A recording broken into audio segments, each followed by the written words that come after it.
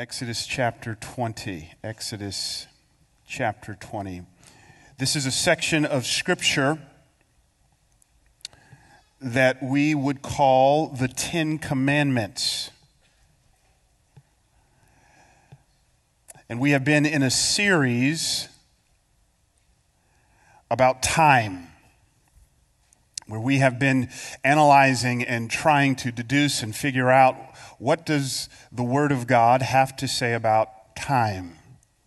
We talked, for example, last week that when we die, and should we choose to be buried and not cremated, on our tombstone there will be two sets of dates: the date of our birth, the date of our death. Those two dates, no control over.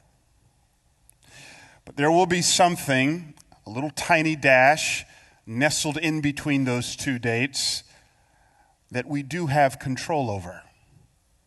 That's time.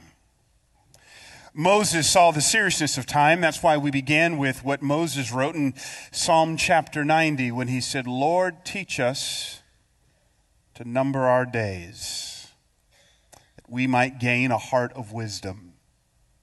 James, in his epistle, cautions us against presupposing that tomorrow is promised. He says, "Come, you who say tomorrow I will do thus and so." The arrogance of thinking that you'll even get to tomorrow. No, James isn't saying to not be strategic. He's not saying to not think about tomorrow. What he's striking against is the arrogance that tomorrow is promised to us. And that's why Mark Twain, what he said is such Mark Twain and so insightful, that youth tends to be a gift wasted on the young. And part of what he was getting at here is one of the things that youth are not struck by is their own sense of mortality. The fact that tomorrow is not promised. So I want us to walk through this most valuable of commodities, time. What does the Word of God have to say with how we should handle it, how we should steward it? As we come to Exodus chapter 20, this section known as the Ten Commandments, it's interesting to me that the longest allotment of biblical real estate that God allocates to the commandments is the fourth commandment, which is a commandment to take a Sabbath, which has to do about time. So if you can just study your Bible and you just count the words, God spends the most time in the Ten Commandments talking about how he wants us to handle time. Look at verse 8. God says, "Remember the Sabbath day to keep it holy. 6 days you shall labor and do all your work. But the seventh day is a Sabbath to the Lord your God. On it you shall not do any work, you or your son or your daughter, your male servant or your female servant, or your livestock or the sojourner who is within your gates." Now some of you would say, "Well, that's law. I am not under law." Look at verse 11. "For in 6 days the Lord made heaven and earth, the sea." So now he's taking us back pre-law. He's taking us to the creation, to the example of God and all that is in them, and rested on the seventh day. Therefore the Lord, underline this word, blessed the Sabbath and made it holy. Amen. Nestled in the heart of New York City is the world's second largest non-chain photography and video store. It's called B&H Photography. It's a peculiar store. Any given day, 8,000 to 9,000 people come in and out of the store, purchasing things, looking at things. Even more so on a daily basis, go to their website and check out and purchase products via the web. I call this store a peculiar store because it's owned by a group of Hasidic Jews. And a part of what this means to be a Hasidic Jew is you take the Sabbath seriously. And so to tell you how seriously they take the Sabbath, these Hasidic Jews who own the world's second largest non-retail photo store, non-chain photo store, to tell you how seriously they take it, every Friday at 1 o'clock they shut down. 1 p.m. in the afternoon, they close the doors. Why? Because Sabbath begins for them at 6, and they want to spend time preparing for the Sabbath. So from Friday, 1 o'clock in the afternoon through Saturday, their doors are closed. And I love this one. You can't even purchase anything online. I love it. But business is booming. You tracking with that? This isn't a little mom and pop deal. Business is booming, right? Even on Black Friday, the busiest shopping day in America, the Hasidic Jews at 1 o'clock shut it down.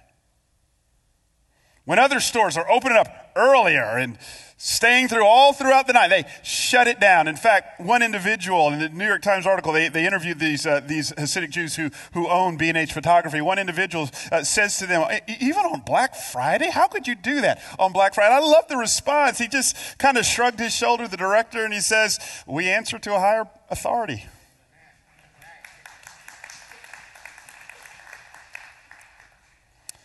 It's amazing, the seriousness. And one of the things I've loved about living in New York is just on Saturdays, seeing our Jewish friends, the seriousness in which they take the Sabbath.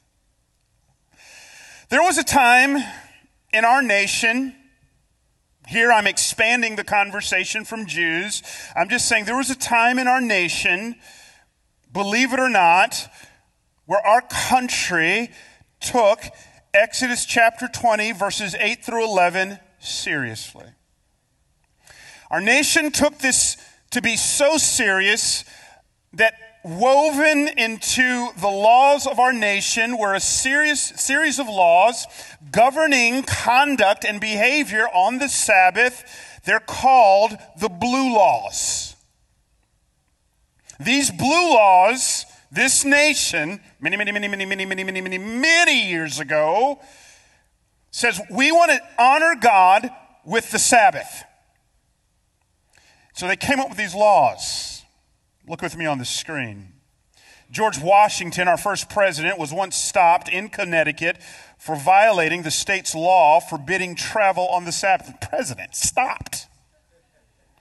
In the 1800s in Arkansas, a man by the name of James Armstrong was fined $25 in the 1800s, $25 for digging potatoes in his field on the Sabbath. And John Meeks was also fined $22.50 for shooting squirrels on the Sabbath. Oh, how times have changed. Can you imagine sitting at Pete's Coffee? You've got your laptop out, and all of a sudden, cops just walk in. They're there to buy a cup of coffee, and one of the cops looking at you typing an email. And the cop says, "Is that a work email?" Saturday. Are you sending a work email? And he writes you a ticket for like $500 for sending a work email on a Sabbath. Well, friends, as preposterous as that sounds, that's kind of what the Blue Laws were. They took seriously what God's word has to say about Sabbath. Now, needless to say, we are far away from that. And I understand the very nature of this sermon. Let me just kind of draw a parenthesis here. This is not a shouting sermon. I ain't gonna get a whole bunch of hand claps here because I want to press into something. And I want to challenge our thinking and let the word of God speak into the spaces of our hearts and lives. We live in a culture that honors busyness. We live in a culture that says, find your identity in productivity. We live in a culture that knows nothing of Sabbath rest. So this sermon here is going to stretch our thinking. And the question on the table is how we drift so far from here. I think part of it has to do with a lack of biblical teaching on this. I grew up in the church. My dad was a pastor for years growing up in the church. And man, every time the doors of the church were opened, I was there, and I served in ministry. And I've gone to Bible colleges and seminaries. At these Bible colleges and seminaries, they required you to go to chapel where you heard another speaker. I've literally heard thousands upon thousands of sermons. And as I was thinking this week, how many sermons have I actually heard on the Sabbath? Maybe 3. Maybe 3. Now, why is this? I think part of it is that we have a faulty hermeneutic. Let me bring my language down. We have a faulty methodology of Bible study. We talk about hermeneutics, we're talking about how one studies the Bible. So some of you all more sophisticated theologians, you're saying to me right now, Brian, Pastor Brian, we are in the book of Exodus. Exodus is law. We don't have to do this. Now, let me just stop you right here. There are 3 types of laws. You need to get this. You need to understand it. I want you to write this down. When we talk about the Old Testament law, there's 3 types of law.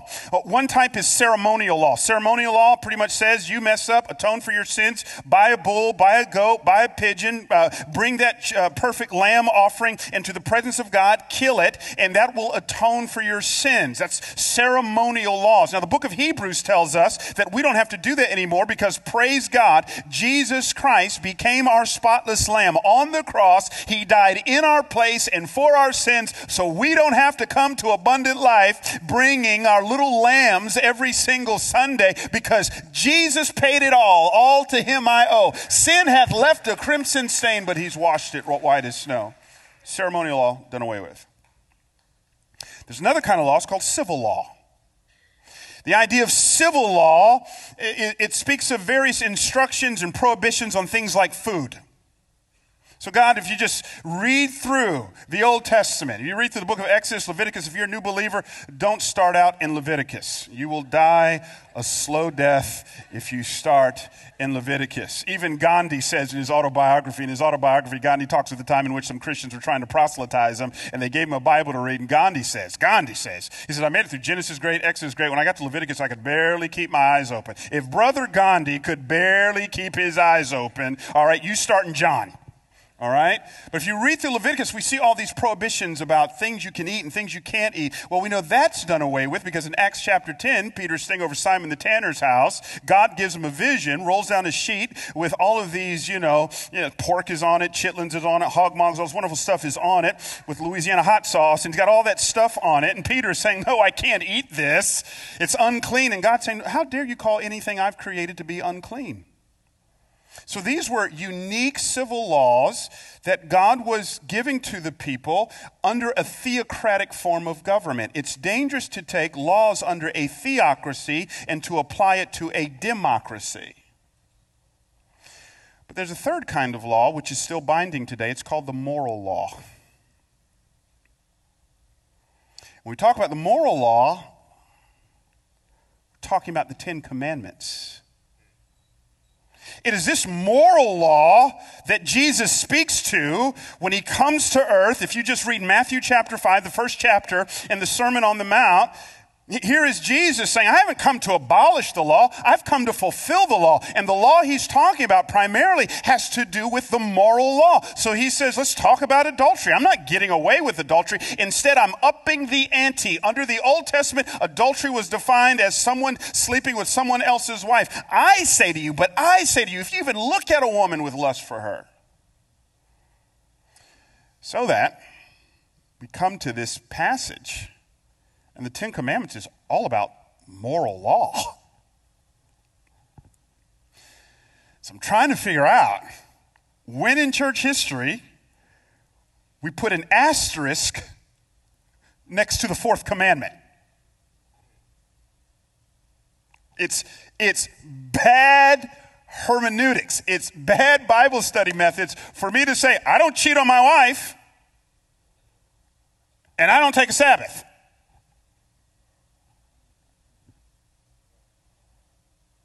I just want to lay that before you. We quiet up in here today. Those two things don't go. I don't steal and I don't take a Sabbath. Huh? So I want us to just process this. And this is one of those messages we're just going to have to sit with. And again, I just want to call your attention to, for those of you who are sophisticated, well, the book of Hebrews says Jesus is my Sabbath. That's right, but he's talking about salvation. And what he's specifically saying is, you don't have to labor to get saved. That's what Hebrews is talking about.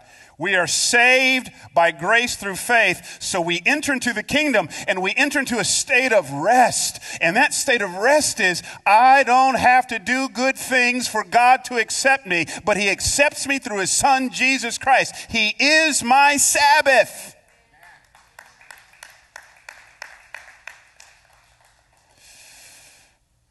And yet he says, I want to call you here now. So I think, here's the question. Why don't I take a Sabbath? I think one of it, just bad Bible study methods, bad hermeneutics. I think a second reason, and I'm just going to touch it, and I ain't going to linger long, and I'm going to get out of it. I think a second, more painful reason is, some of us are sitting here going, I don't think I got time to take a Sabbath. Because for whatever reason, some of us are at such a pace in our lifestyle where time, mortgage payments, keeping up with the Joneses, a sense of entitlement forces me to work around the clock. And what that reveals is my lifestyle has become my functional savior. So this message, I want to inspire us to contemplate about a Sabbath, because when we Sabbath, we raise a wartime countercultural fist in a culture and a society that says, you are what you do. When we Sabbath once a week and rest in God, we are saying, I am not my job. I am not what I produce. I am not my zip code. I am a child of God.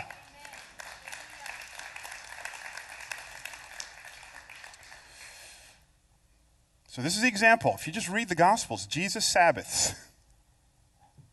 This is what he does. Now, I know this is tough for us. We live in one of the most expensive places in the world. The Bay. I mean, finding housing here was crazy. It was just crazy. And I understand it. It's difficult. It's tough. And we're going to have to ease our way into this. I don't give this sermon to guilt you. Guilt will never change the fundamental structures of our heart. Guilt is a horrible change agent. Instead, I give this message on Sabbath to inspire you to wander into the land of blessing, which is Sabbath. Now, what do you mean by that? Look back at verse 11. So here's God, fourth commandment. He's saying, I'm calling you into this. I'm commanding you. Just think of the irony. I am commanding you rest.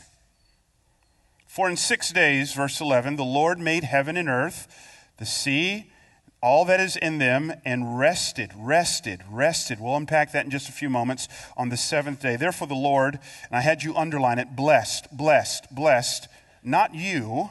He blessed the Sabbath day and made it holy. So that the Hebrew word, our text is originally written in language called Hebrew. The Hebrew word for blessed, it means favor. It means delight. It means, I like this one, strength. It means happiness. Watch this. God, in this text, he's not saying, I'm going to bless you. The text says that God blessed the place. And what is the place? The place is the Sabbath. So God is saying, I've got strength here. I've got delight here. I've got happiness here. I've got favor here. If you want strength, if you want happiness, if you want delight, if you want favor, get to this place. And this place is Sabbath. The tragedy of so many believers. So Sabbath is not just some obligatory command, like I gotta make up my bed, I gotta eat my vegetables, no. God is saying, I'm for your joy. That there's delight here, there's rest here, there's happiness here, there's favor. I've blessed this. Get over here. I wonder how much favor we're missing out on. I wonder how much happiness we're missing out on. I wonder how much delight we're missing out on. I grew up in the 80s, and road trips in the 80s are a lot different than what they are now. I mean, now, kids want the iPads, and you got to buy the car with the DVDs in it. We didn't have all that growing up. We had a little Ford station wagon, and our entertainment wasn't a DVD system. It was 20 questions. Remember that game, 20 Questions? Or I Spy, all right? I Spy something, whatever. We'd play this game for hours, and then on these road trips, man, every now and then, we'd pull over at a rest stop. And there at that rest stop, man, there'd be a gas station. We'd refuel. And we'd pile out of that car, and we'd stretch our legs, and me and my brother, we'd toss the football with my dad, man, and we're running around. There'd be a little park or some green stretch of grass there. We're running around, and then, we could buy some snacks out of the vending machines. Funyuns and Now Laters that's what I liked. And so we're stretching our legs, and we're replenishing, and we're refueling, and all of this happens at the rest stop. Now watch this. The rest stop is not some addendum to the journey. It's a part of the journey. It's what we needed to get what we need to move on for the next stretch of highway that was before us. God says, I've got you on a journey, but you don't have the capacity to get to where I want you to go unless periodically, once a week, you take a break and rest. You get to this place, and in this place there's refueling and refreshing. God says, I'm commanding you to Sabbath. What does it mean to Sabbath? I'll talk some more about this in just a few moments. The Hebrew word for Sabbath means to stop. It is a 24-hour block of time in which I take a break from the normal. And it's not just having to do with Brian Laritz's life. It is a communal act. So I want you to look back at our text in verse 10. But the seventh day is a Sabbath to the Lord your God. On it you shall not do any work. Your son, your daughter, your male servant, your female servant, your livestock. Even the cattle gets a break. Or the sojourner who's in your gates. He says, I want the community, I want them to take a break. Now, why should I take a Sabbath? Let me give you 3 reasons, and we'll call it a day. Number 1, the Sabbath is to be a sign of a peculiar people. The Sabbath as a sign of a peculiar people. It's a sign of a peculiar people. If you were to do a study on the word Sabbath, it's used 167 times in the Bible and 144 verses. The bulk of those uses is in the first 5 books of the Bible. It's what we would call the Pentateuch. Genesis, Exodus, Leviticus, Numbers, Deuteronomy. Much of the Pentateuch has to do with God shaping and forming a people. In fact, what is God doing as he's shaping and forming these people? He is readying them as they go into the promised land. And he knows they're going to be among nations who don't see things the way they see it. They don't do it the way that they do it. They don't believe in a monotheistic God. They believe in pluralism and even relativism. Sound familiar? So what is God doing as he's shaping these people? The book of Leviticus can be summed up in one word, holy. The idea of holy is 2 ideas. It, yes, means moral purity, but holy also, watch, it means to be set apart, to be different. God says, as he's shaping these people, I want you to be different. Now we're ready to come to the Sabbath. Look with me, if you will, on the screen at Exodus chapter 31, verses 12 and 13. And the Lord said to Moses, you are to speak to the people of Israel and say, above all, you shall keep my Sabbaths. For this is a sign between me and you throughout your generations. In other words, God's saying, I want you to do this forever. That you may know that I, here it is, the Lord, sanctify you. The idea of sanctify is the idea of holy. Again, the idea of holy is that which is set apart. So here's God saying, I'm sending you into this land. I want you to look different. I'm sending you into a nation that doesn't see it the way you see it. I'm sending you into a place, they have different philosophies on marriage and different ideologies on sexuality. They have different ways of viewing life. They have different ways of viewing money. And when you walk into that land, I am calling you to be a peculiar people. I literally want them to see you and go, that's different. So if you could just imagine the scene. Here's Israel. They're an agrarian society. They settle into the promised land. It's at the height of cultivating season. Everybody's in a frantic pace. They got to get the seed sown. They got to cultivate it. It's 6 o'clock on a Friday night. And here are some Jebusites or Hittites or Canaanites, and they're looking at each other going, we're noticing something here. Every Friday at 6, while we're out here tilling the land, cultivating the land, getting the land ready, these Jews pack up and leave. And yet what we notice, we've been watching them for a couple of years now. They get as much, if not more, crop as we do. They don't have lack. They're doing well. So these pagan nations, I'm just imagining reading the white spaces of our Bible, they're baffled because here's a group of people working less than them, but making as much, if not more. And so now the Jebusites knock on one of the Jews' doors. I'm sorry, I just got to ask you. Tell me, why is it at 6 o'clock every Friday you shut down? Well, we shut down because we honor our Lord. Your Lord, who's that? And that leads into a beautiful conversation, but that conversation gets started because they look different.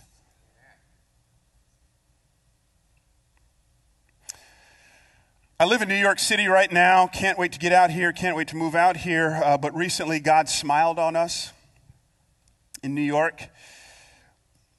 He said, let there be Chick-fil-A. Bless his holy name.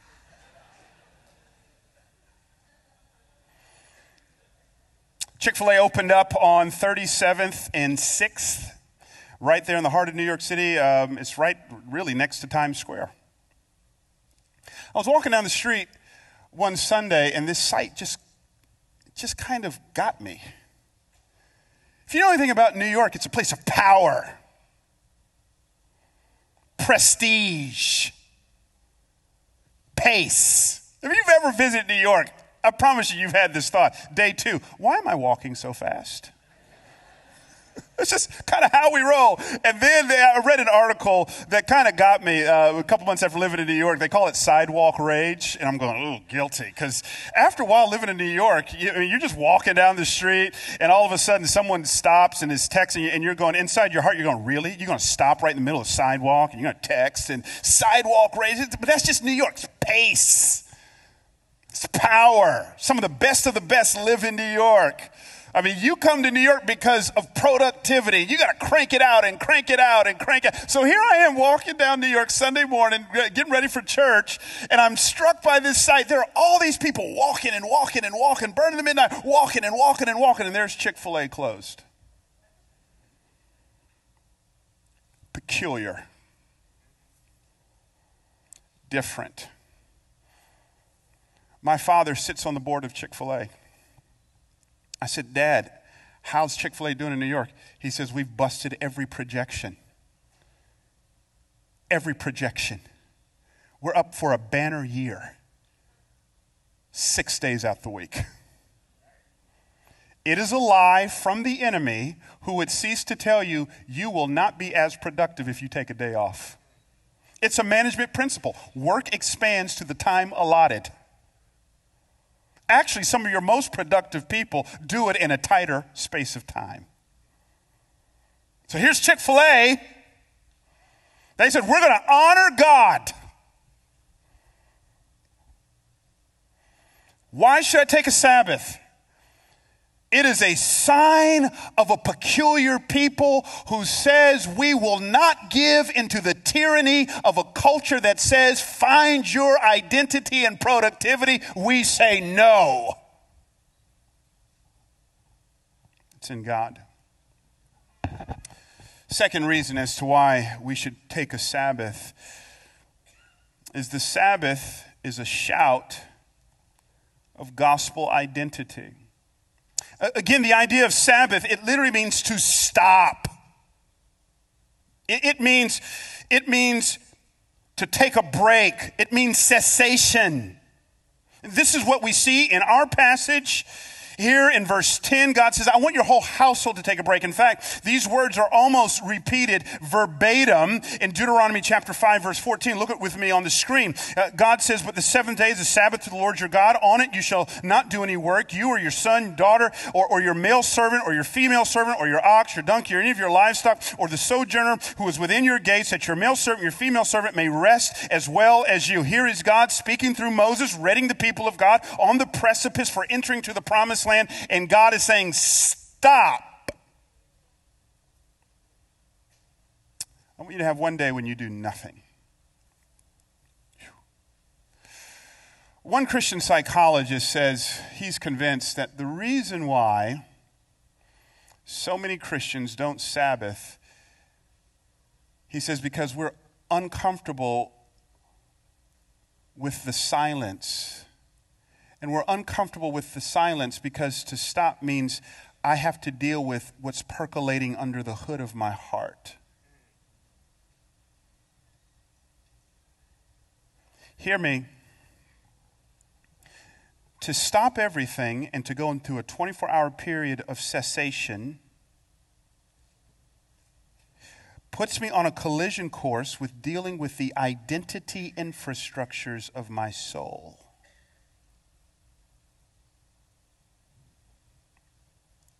All of us wrestle with this thing of misplaced identity. All of us.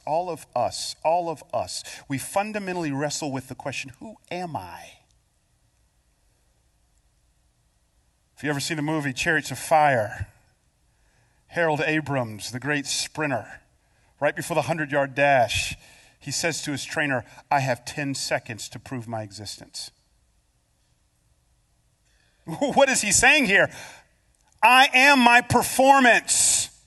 If I can update the analogy, many of us have heard of the name Ronda Rousey, and here's Ronda Rousey, but she gets clocked. She loses for the first time and doesn't come out of her house for 6 months. What does that say? She had a misplaced identity where she says, I am my performance. Sabbath makes you confront that. Sabbath is sort of like an MRI. Anybody here ever had an MRI before? If you've ever had an MRI, it says you got to be still for a prolonged period of time. Because the only way the doctor is going to find out what's lurking underneath the hood is for you to be still. The only way we really know what's lurking in our hearts, be still.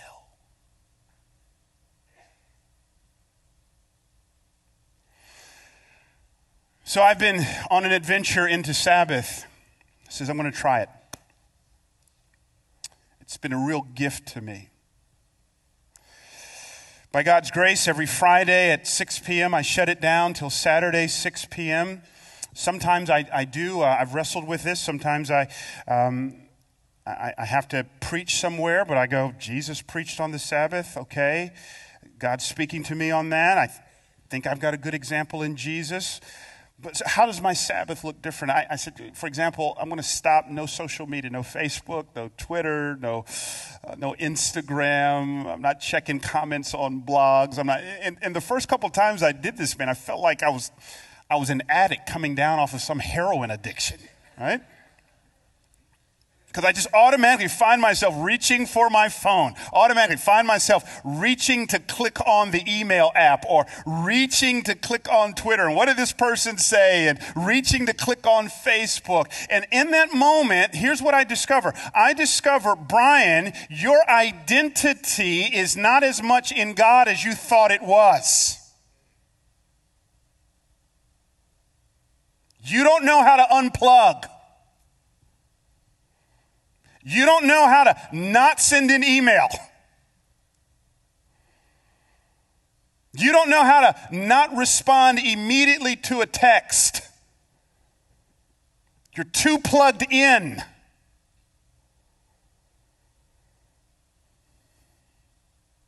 What about you? What about you? If you get nothing else I say, I want you to get this. Hear it.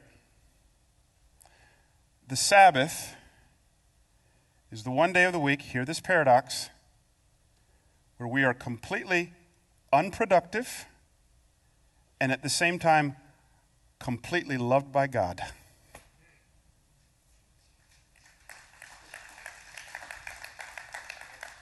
The Sabbath is a statement of gospel identity where I choose a day, and I think we've got freedom. Doesn't have to be Friday, Saturday. Choose a day where I say, I am not my work. I am completely unproductive and completely loved by God at the same time. Because we serve a God who does not love me according to my performance or lack thereof. He says to us what he said of Jesus. He says of Jesus in Matthew 3, this is my beloved Son in whom I'm well pleased. And I love it. He says in Matthew 3, Jesus hadn't performed a miracle yet. You need to rest in that. Let's go home on this one. Third reason to take a Sabbath.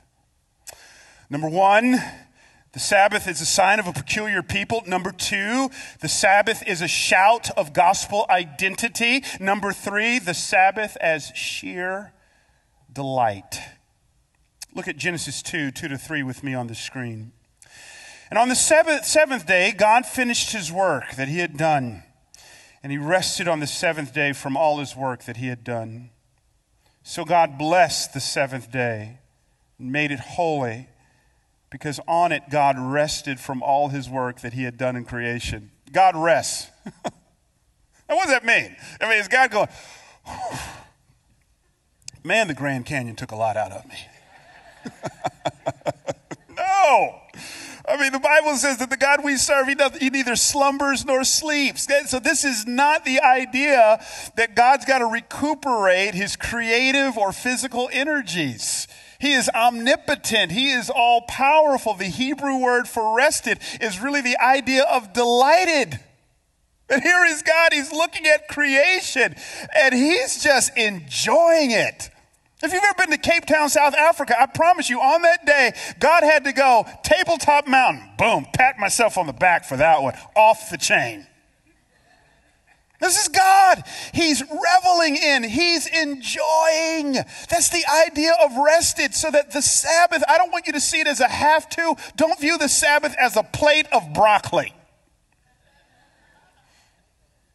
No, it's red velvet, which will be at the Feast of the New Covenant, next to Carlton's Gumbo. This is what the Sabbath is. I want you to delight in it. So this is Matthew chapter 12. Here's Jesus walking through the grain fields with his disciples, picking heads of grain, and the spiritual moral police, the referees, blow the whistle and throw a flag. You can't do that. It's the Sabbath. And I love what Jesus says. Listen, man, ease up. The Sabbath was made for you.